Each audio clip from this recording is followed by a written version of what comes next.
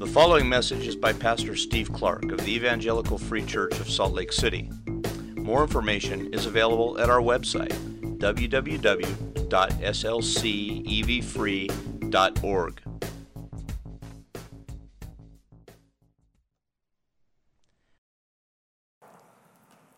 Father, thank you for the opportunity to sit beneath your word and hear from you. And I pray that as we do that right now, that you would speak and meet with us and shape us. Show yourself to us, as we just sang, to show us who you are, and fill us with your spirit, with yourself, and then move us towards others. And we are particularly looking for that this morning with our money, with the wealth that you've given us. We can extend it to things like our times and our talent and our resources of all sorts, yes, but particularly with our money. We want to be a people who are moved towards you first and then towards others with what we have. So shape us like that this morning with your word. Thank you, Lord. We trust this to you. Amen.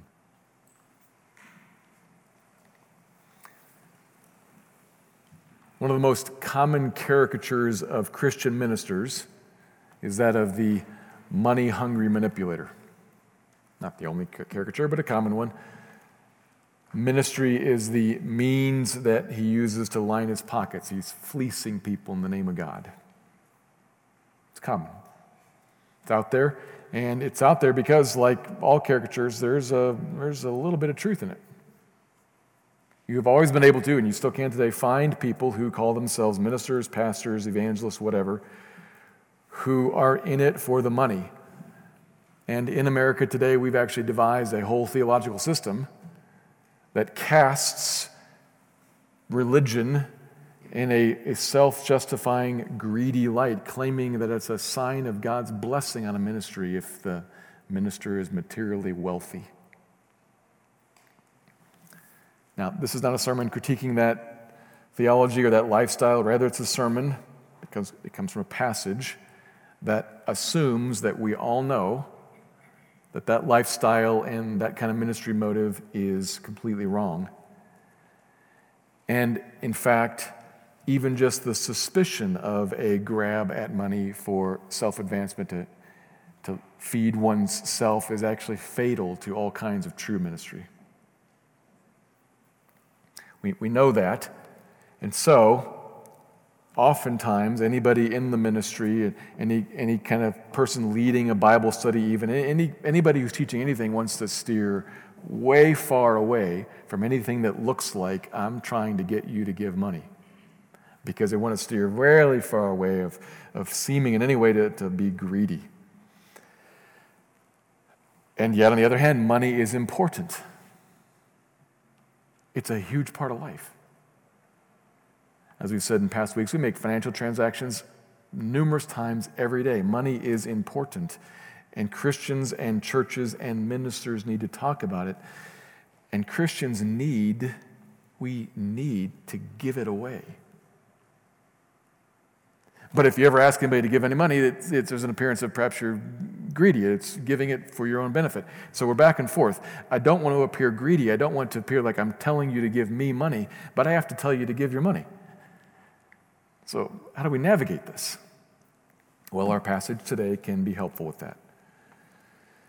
We're in the middle of this 2-chapter section of 2 Corinthians, chapters 8 and 9. In it, as we've seen, Paul addresses money and giving money in several different ways. All of it set against a background of this particular thing that was going on, this enterprise that he's been engaged in for some time now, raising money from many churches and collecting the money from many churches in what is essentially modern-day Turkey and Greece, so as to take that money back to Jerusalem and the area of Judea surrounding it. There were Christians back there who were in great need. So he's been doing that for a while. And the main emphasis in the long paragraph before us this morning at the end of chapter 8 is the presentation of 3 guys who were involved with Paul and that collection. Almost certainly these 3 guys arrive in Corinth carrying with them this letter that we call 2 Corinthians. They're almost certainly the mail service. But they have another purpose there. They've been picked to come to there and they're going to be there, and then they're going to help organize the local collection there. And then they're going to move on when Paul arrives later with the rest of the group and the rest of the money, they're going to move on back to Judea. That's their main purpose here. And so we have kind of two places. We've got Corinth, where they are, and then we've got the trip to Judea, and we've got two different purposes. They're doing different things in those two different places. And that's going to be the two different observations that we look at. The place with the thing going on there and the place with the thing going on there. That's kind of what we're looking at. And as we do that, our expectation is that what's going on in these two places, what Paul shows us there, is actually going to help us navigate the way kind of between how to manage talking about money in ministry, and doing so in a way that actually helps us and helps people give while remaining blameless in that process. So that's what we're going at this morning. Let me read the passage, chapter 8, verses 16 to 24. 2 Corinthians 8, verse 16. But thanks be to God, who put into the heart of Titus the same earnest care I have for you. For he not only accepted our appeal, but being himself very earnest, he is going to you of his own accord. With him we are sending the brother who is famous among all the churches for his preaching of the gospel.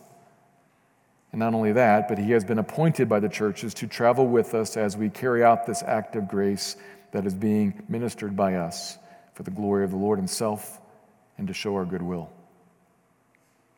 We take this course so that no one should blame us about this generous gift that's being administered by us. For we aim at what is honorable not only in the Lord's sight, but also in the sight of man. And with them we are sending our brother, whom we have often tested and found earnest in many matters, but who is now more earnest than ever because of his great confidence in you. As for Titus, then, he is my partner and fellow worker for your benefit. And as for our brothers, they are messengers of the churches, the glory of Christ. So give proof before the churches of your love and of our boasting about you to these men. It's the passage. Two observations. Here's the first. Financial blamelessness protects our reputations and our ministry. Financial blamelessness protects our reputations and our ministry, and so obviously we should pursue that. Financial blamelessness. Paul doesn't specifically say here, as he begins the passage, that Titus is going to be going on to Judea with him. It seems like that's assumed, but it's not stated. But the other two unnamed brothers, they're just called brothers here, they were probably known, they clearly are along for the whole ride. Verse 19, the first man is not only a tremendous, well-known, respected gospel minister, more on that in the second point, but also he has been appointed by the churches to travel with us as we carry out this act of grace. The church has appointed this guy. And then likewise, verse 23, the second unnamed man is included in the middle of the verse. As for our brothers, plural, they are messengers of the churches, men who are the glory of Christ. So these are deeply Christ-like men. They are the glory of Christ. Christ is reflected in them. They are mature, godly, earnest. That word's used all over the place in this passage. We could say zealous there, which is a good thing, to have zeal for the Lord in all kinds of matters, as is said of the second guy. That's a good thing. These are godly men picked by and then sent out. They're messengers of the churches, sent out by them, along with all this money and with Paul, for a reason. Verse 20.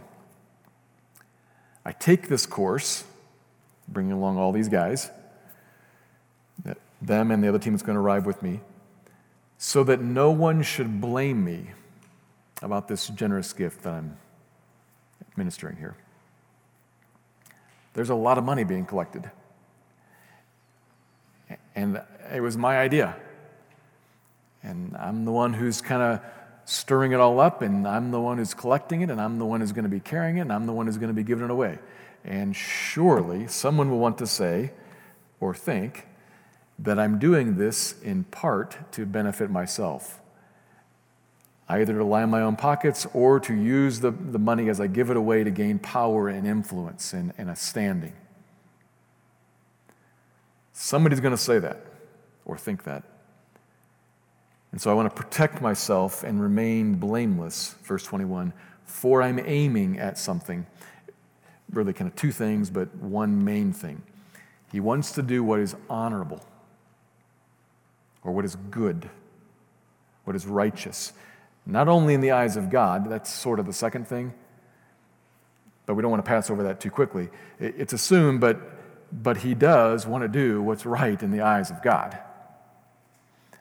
And we should note that this setup that he's undertaken here, we shouldn't skip over it too quickly, because it actually is pretty helpful for him and for us when we are dealing with public money of any sort, let alone ministry money. We think, well, Christians will deal well with money. They will be upright and truthful and honest, but we should be careful lest we fall. Temptation's real, guys, and temptation with money is doubly powerful.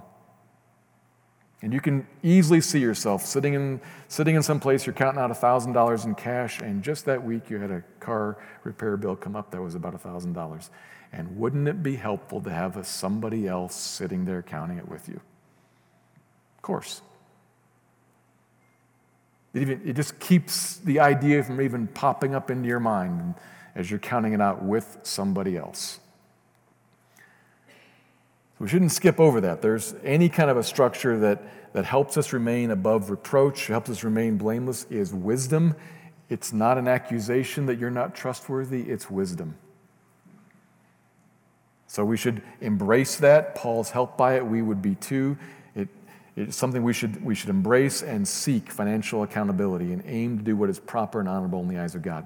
But that's kind of assumed here, because he says, not only that, but of course I want to do that. But more than that, I aim to do what is right and to appear to do what is right in the eyes of people also. For the sake of reputation, to stay free from accusation and blame. Don't just be honorable, make it plain to everyone that you are being honorable. Both are necessary.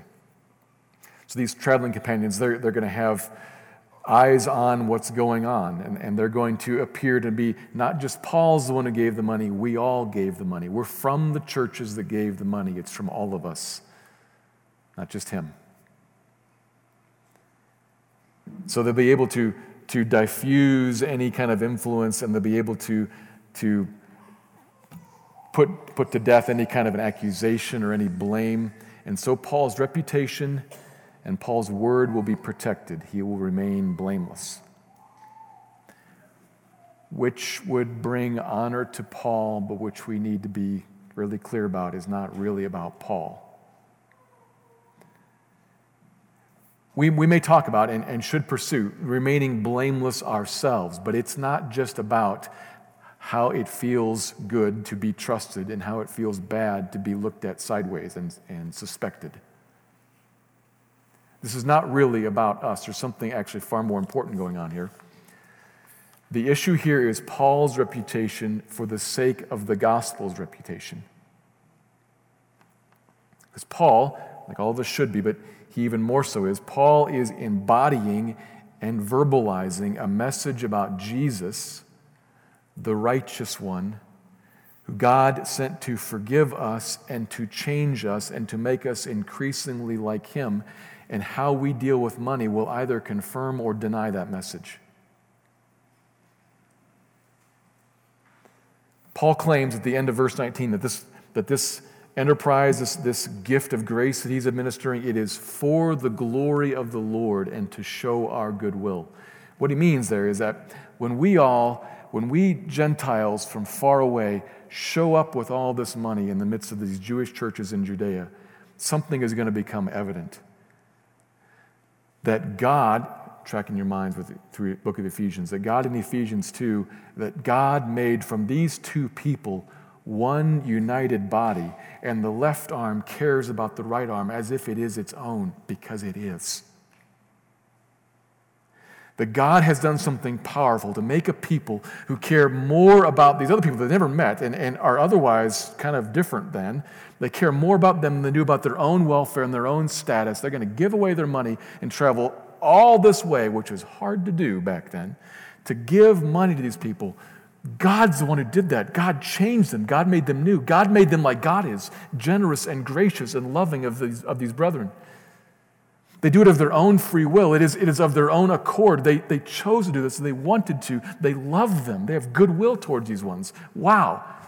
That's the hope. And that message will be destroyed if, in fact, it turns out that the whole thing was really about Paul making himself rich and gaining power. Or someone accuses him of that, and he can't prove otherwise. And there were surely people who wanted to accuse him of that. Because there are surely people who hate that message going out. There are surely people who do not want the glory of God and the interwoven love of the church known or believed or experienced. Paul's aware of this. We should be aware of this. And so Paul does what we should do. He takes every action that he possibly can. He embraces financial accountability so as to remain above reproach, free from all blame, financially blameless. He does not want to give anybody opportunity to say, yeah, Paul says God is enough, but he doesn't live that.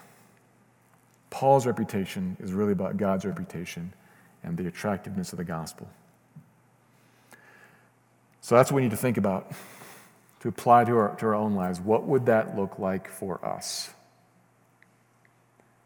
For us to think about, our reputation is really about God's reputation. It's really about protecting not just me, but protecting him and his ministry. It seems to me, because I kind of move into that and think about applying this point, that it would be beneficial to think beyond just the specifics of things like financial accountability and transparency. Not skip that. Yes, for sure. And that is immediately what he does with this group, for sure. We should do that, and we do that. Here in the church, we have multiple people count the offering. We have multiple people looking at the books at different levels. We are doing everything that we possibly can to make sure that there are checks and balances and accountability. We do that. And when we find another opportunity to do it, we do that. It's important. Probably most of us in our workplaces also have similar safeguards where there's just accountability to make sure things work out well, and we should embrace them, and we should be the first person on board with everything being clear and public. True. Aiming to do what is honorable, what is good in the sight of people. But I think we need to go beyond that, because I think about what's good in the sight of people. It makes me think a little more broadly and about some principle here. So I think this is fair and perhaps more important for us to think about. The world doesn't just look sideways at Christian ministers or Christians in general who flat out deceive and steal. Of course it does, but more than that, if I can borrow a phrase that I heard John Piper use, the world has a nose for Christians who, rather than using their gold for God, live showing that their real God is the gold itself. And they'll worship any God who'll give it to them. Follow that? The world has a nose for Christians who live showing that rather than God for gold, gold is the God. And I'll worship whoever gives me the gold. That's what I really want. And that's the problem. That's the problem that would undermine Paul's reputation, is there's a hypocrisy sewn into that at the bottom level there. That I say out loud, God is enough, God is my life, God is my joy, God is my hope, and then I try to preach. I'm a pastor, I literally try to preach, but any Christian who is outspoken and is in some way trying to persuade and invite, we try to persuade all who will listen to come join us. But then if we live serving the mammon and using the mammon to serve us, we cut ourselves off at the knees and ruin our reputations. We show that it's all a charade and we're actually just like everybody else. We live pursuing the American dream because that's actually our real hope and our real joy. That's really what's enough, just like everybody else. We think we can get that with God. That's the problem. That's what Paul would be accused of if he siphoned it off. But you don't have to steal to live for the gold. You can earn it honestly and live for the gold. And that's the problem of hypocrisy. That's kind of at the bottom here. That's what undermines our reputation, really, and causes people to say, that's not right, that's not true. I know who you really are. I get it, because you're like me. I get it. And I'm not going with you.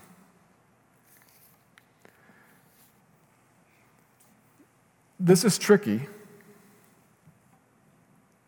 because, if we're honest, God does give us gold. And it is one of the things that we give thanks to Him for. And sometimes He provides gold in abundance. A good gift from Him to be enjoyed. The Bible says that too. That's true. And we're not supposed to get rid of all of that and become poor. This was last week. We talked about that last week. So we want to live, the trickiness is we want to live as if we aren't worshiping the gold and God to get the gold, but we live and in worship give thanks to God for giving us gold. What do you do with that? How do you handle that? It's tricky. The answer seems to be, again, like last week, pretty vague. The answer seems to be serve God, not mammon. Serve God with your gold. Give generously in a way that matches your means. This was last week again. With a heart that is willing before the Lord. The world can sense that too. The world can sense a wealthy person who is generous. Just like it can sense a wealthy person who isn't. The goal is not to become poor. The goal is to be generous.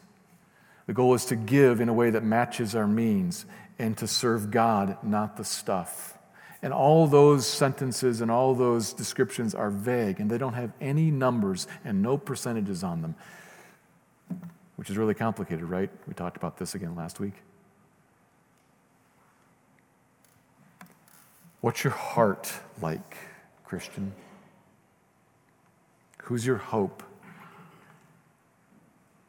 Is He enough? We want to be a people who does what is right, not just in the eyes of God, but also in the eyes of people. And that includes living consistent with our message that He's the one we worship and that He is enough and that He is our joy. And the stuff that we get, we do give thanks to Him for it and we do enjoy it as a good gift and we use it in honor to Him and for the good of other people, both. To what percentage? How much? I don't know.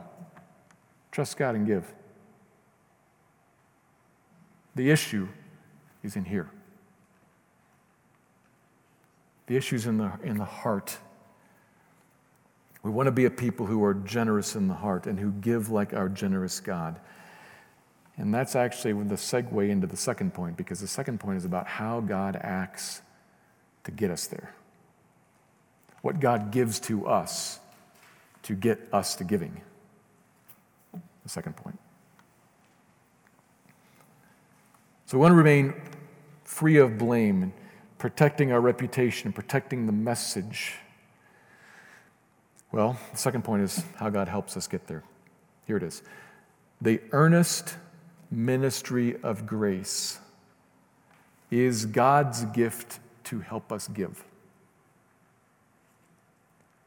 The earnest ministry of grace. The ministry of grace delivered earnestly with zeal. When that happens, that's God's gift to us to help us give. Second point. So, moving then from what's going on the way to Judea, now we're back in the location of Corinth. And Paul sent this 3-man team to Corinth ahead of time to help them get their collection order. That's clear. But what's going to happen in Corinth? How are they going to do that? The key lies in looking at who this team is, what it's made up of, what these guys are like, what they bring. Starting with Titus in verse 16. Paul writes, "Thanks be to God who put into the heart of Titus the same earnest care I have for you." Paul asked Titus to go back to help with this, and he was like, right away, I'm on my way, gone. Very eager. Of his own accord, he did it. We can picture that, but we need to catch a subtle angle here. Titus isn't coming very earnest to collect the money. And he's not coming very earnest to give the money to those in need in Judea. He is coming in earnest care for the Corinthians. Just like Paul had this earnest care, he has the same thing. He loves them deeply and is concerned for them. He's fueled by love for them. And so Paul can say in verse 23, "He is my fellow worker for your benefit." He's coming in zeal to do you good, Corinthians. Loving you. But he isn't coming alone. Verse 18, Paul is also sending a renowned gospel minister, a powerful preacher of the message of God's saving grace in Christ. Get that? A powerful, well-known, influential, fruitful preacher of God's saving work in Christ to help finish the collection that you guys started a year ago and haven't done. That's the second guy. And the third guy, verse 22, a seasoned, mature, earnest Christian who has been shown in many things to be for real committed to Christ. Earnest, zeal. And now even more so about you, church. He knows them and believes in God's work and in God's intentions in their lives, and that it's going to produce fruit. He knows it and believes it, and he's coming to work in their midst. That's the team, these three guys. So look at that team. They aren't fundraising gurus with lots of moving videos about the crisis in Judea and opportunities to be a part of something big.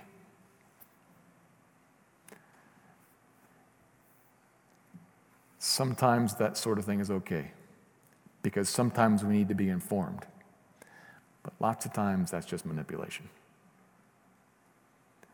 Sometimes it's okay, we need to be informed. I did say that twice. But none of that came to Corinth. He sent a guy who loves them and wants to benefit them, a guy who can preach Christ, and a guy who believes in what God's going to do and can encourage them. That's who came. Deep, passionate, mature Christians, glory of Christ type of guys. That's how he describes them. What's going to happen when those guys show up? Well, they're going to chase out all the false ministers who are in town and are kind of having their way there. The guys who Paul described in chapter 2 are peddlers of the word of God. Those guys are in it for the money. And these guys are going to chase them out, and they're going to establish a ministry there filled with zeal for the Lord. 4 times, two of these 3 guys are described as earnest. They're going to come and with zeal and in love encourage the church and preach the grace of God come to them in Christ, so that by the power of God, follow this, verse 9, look back up at verse 9, will become really real to them. Not theory. That's why he sent an encourager full of zeal who in loving concern will preach the gospel to them. So that verse 9 will become real. And they'll be encouraged to believe it and to believe that I see it all. I do indeed see it, brother. You paint it in front of my eyes, and I get that God, rich, became poor for me in Christ, and I have been made new, and I am an heir of heaven. And so that if I lose everything, I still possess everything. I thought I lost everything. No, I possess everything. I believe that. It's real. They're going to live and speak and embody the message of the grace of Christ more. They're going to live and speak and embody the gracious Christ himself. And that's what God wants to happen there. Because where did that come from? Thanks be to God who put it into the heart of Titus. God's the one who made Titus like that. It said specifically of him. But there's no way that we could for a second think that effective, powerful gospel preaching and zeal for the Lord comes from anywhere other than the Lord. God's the one who prepared these men. They are who they are, but God made them that. And Paul had the idea to send them, but God actually sent them himself. God sent them to do good to Corinth. What good? Track this. Look back at chapter 8, verse 1. We want you to know, brothers, about the grace of God that has been given among the churches of Macedonia. So I'm going to send you 2 guys from Macedonia. One, a powerful preacher of the message of this grace of God, and one who is in every matter extremely earnest about it and believes it himself. And they're going to come, and they're not just going to deliver a letter in which I tell you about it. They're going to show it and tell it with their own lives so that you might know it, not just in your head, but you might experience it yourself. I want that grace that fell upon Macedonia to fall upon Corinth. Sent by God. God wants that grace of God that fell upon Macedonia. He wants that to fall upon Corinth, because what will happen if that happens? They in Corinth, like those Christians in Macedonia, will give themselves first to the Lord, believing verse 9 is really true. You follow what I'm doing there? These guys are going to show up there, and they're going to talk about verse 1. Preach about verse 1. Show verse 1. Not videos about the need in Judea. The act of God in Christ to save and make you rich. Again and again and again and again. That's what God sent to Corinth, because God wants what from Corinth? Not their money. God owns the money. Everywhere in the world, he owns the cattle on 1,000 hills. He doesn't need their money. God wants them. God wants their hearts. If their hearts are willing, whatever the gift is fine. God sent these guys to Corinth. God sent them to Macedonia first. God sends the same sort of thing to us here in Salt Lake right now. Because God wants your hearts. He doesn't want your money. He doesn't need it. He wants your hearts. He wants you. And when he gets you, then he'll get whatever money you want to give. That's fine. It doesn't matter. But he wants you and your heart's willing. He wants you in your hearts drawn to Him, given to Him first. And to get that done, what does He do? He does not talk about Old Testament rules about tithing. He talks about New Testament grace in Christ, who made you rich.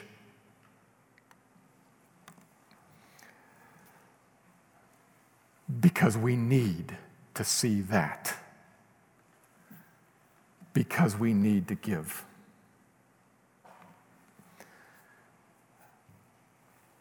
God sent that. Paul sent that. God sends that now to us here to draw our hearts to Him, to give ourselves first to the Lord, comma, and then to grab our checkbooks and give money, which we need to do. This is also part of how He's going to do good, how He is caring for, how He is blessing Corinth, because it really is true what Paul said. This would be for your benefit. It really is true what Jesus said. It is better to give than to receive.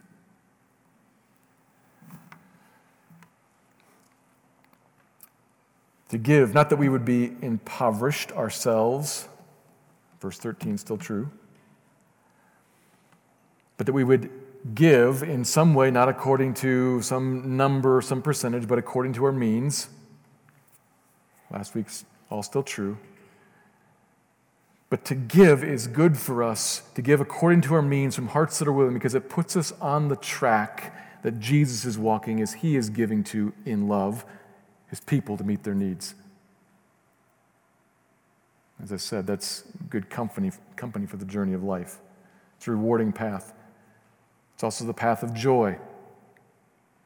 The path the Macedonians walked was a path of joy in communion with God. It's the path of crowns, rewards in heaven, using our treasure now to store up treasure in heaven for the future is wise. Jesus taught that.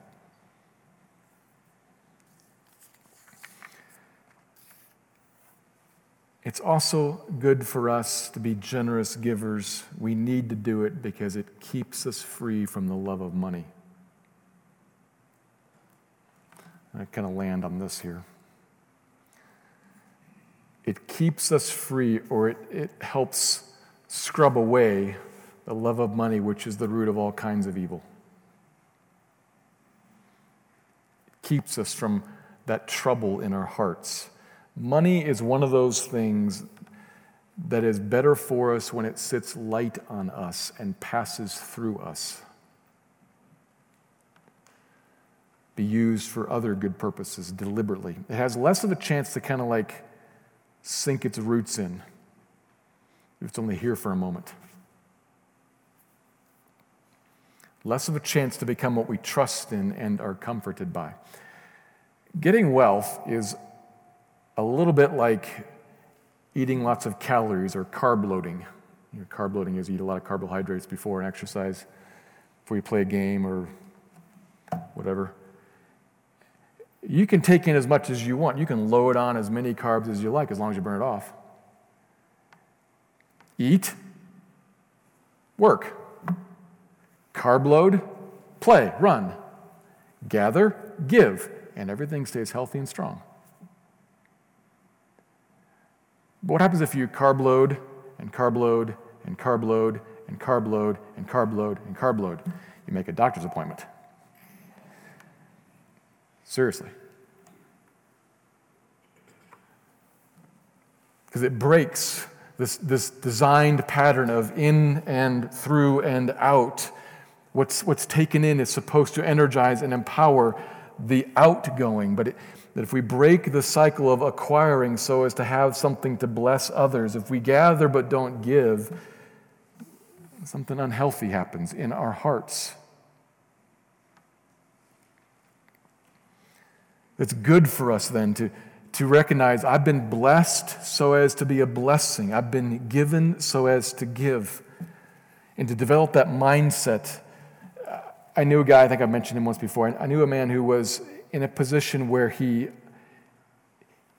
easily acquired a lot of wealth in big chunks because of his profession. You get big chunks of money frequently. And he said, I began to notice and then began to look for and then began to pray for the opportunity to follow the arrival. I'd get a check for 5 figures, and I'd begin to think, Lord, where does this go? Because if it sits here, I'm going to get fat. Where does this go? Where does this go? Where does this go? And he's looking and praying, give me some place to send this. Not all of it, just 10% of it. No, that was a trick. Not all of it, some of it. I don't know how much. But some of it's got to go somewhere. Where? And he would begin to look for and pray for, because he recognized, I'm blessed to be a blessing. That's good for us to see that. To recognize it will lead me in the path that Jesus is walking, and it will establish for me joy as I experience the giving away and the blessing and the communion with Christ. And it will store up for me crowns in heaven that I will enjoy forever. And it will keep my heart free from the love of money. I don't want to find that my heart goes where my money is, into my bank account or my 401k or the stock market or my whatever possession. I want to find my heart following my money somewhere else. And if I send the money somewhere else, that's where my heart will go. Now, some of it is, of course, this is so tricky, some of it is meant to stay. Some of it is meant to be used on our own lives and the people right around us. Yep, it is. So I'm not trying to push you in any particular direction, and I'm not checking out anybody's houses or anybody's cars. I don't care.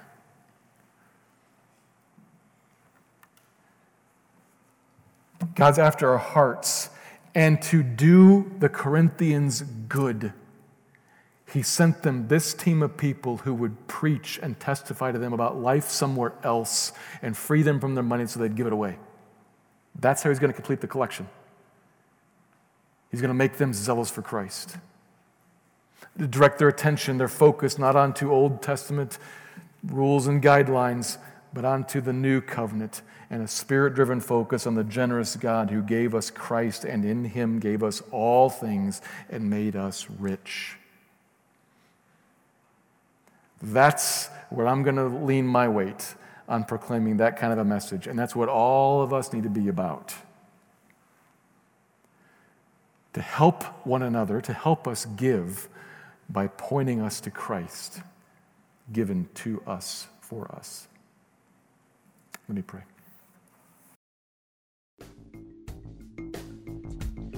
Thank you for listening to this message by Pastor Steve Clark of the Evangelical Free Church of Salt Lake City in Salt Lake City, Utah.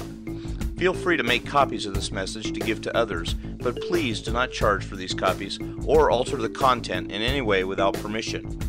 We invite you to visit our website at www.slcevfree.org or call us directly at area code 801-943-0091. Our mailing address is Evangelical Free Church of Salt Lake City, 6515 South Lion Lane, Salt Lake City, Utah, 84121.